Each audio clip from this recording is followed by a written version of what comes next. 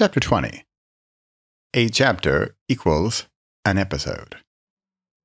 Quote, I think anything with a serialized storyline is a perfect match for binge watching. Unquote. Scott Foley. Remember Serial? It was a podcast produced by This American Life, a radio program in the US, that attracted a huge following. The kind of following many of us dream about.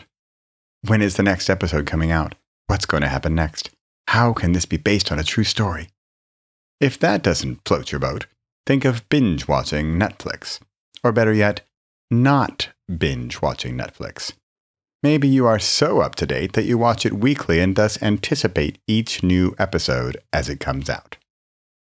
I've only managed a few times to catch up with a series to the point where I was in real time and had to wait for the next week for the next episode, but I think I might be in the minority.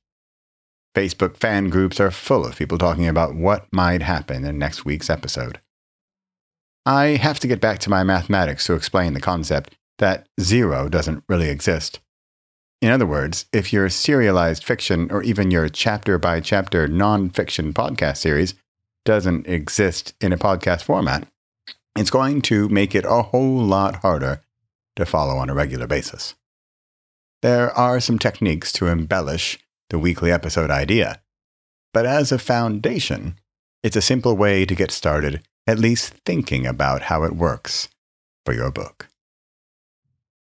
Reference: 10 audio drama podcasts to get you hooked on fiction. Quote, the good news is that the world of audio dramas and fiction podcasts is vast, beautiful, and always getting better. Unquote. Will Williams for Discover Pods. Fiction podcasts are finally a thing. Thank you, sci-fi and horror. Quote, the podcast chronicles each approaching footstep, each rat scurrying by, and each realization that dawns as Dan learns more about the sinister song that affected the lives of the building's eccentric residents back in the 1990s. Unquote. Charlie Locke for Wired.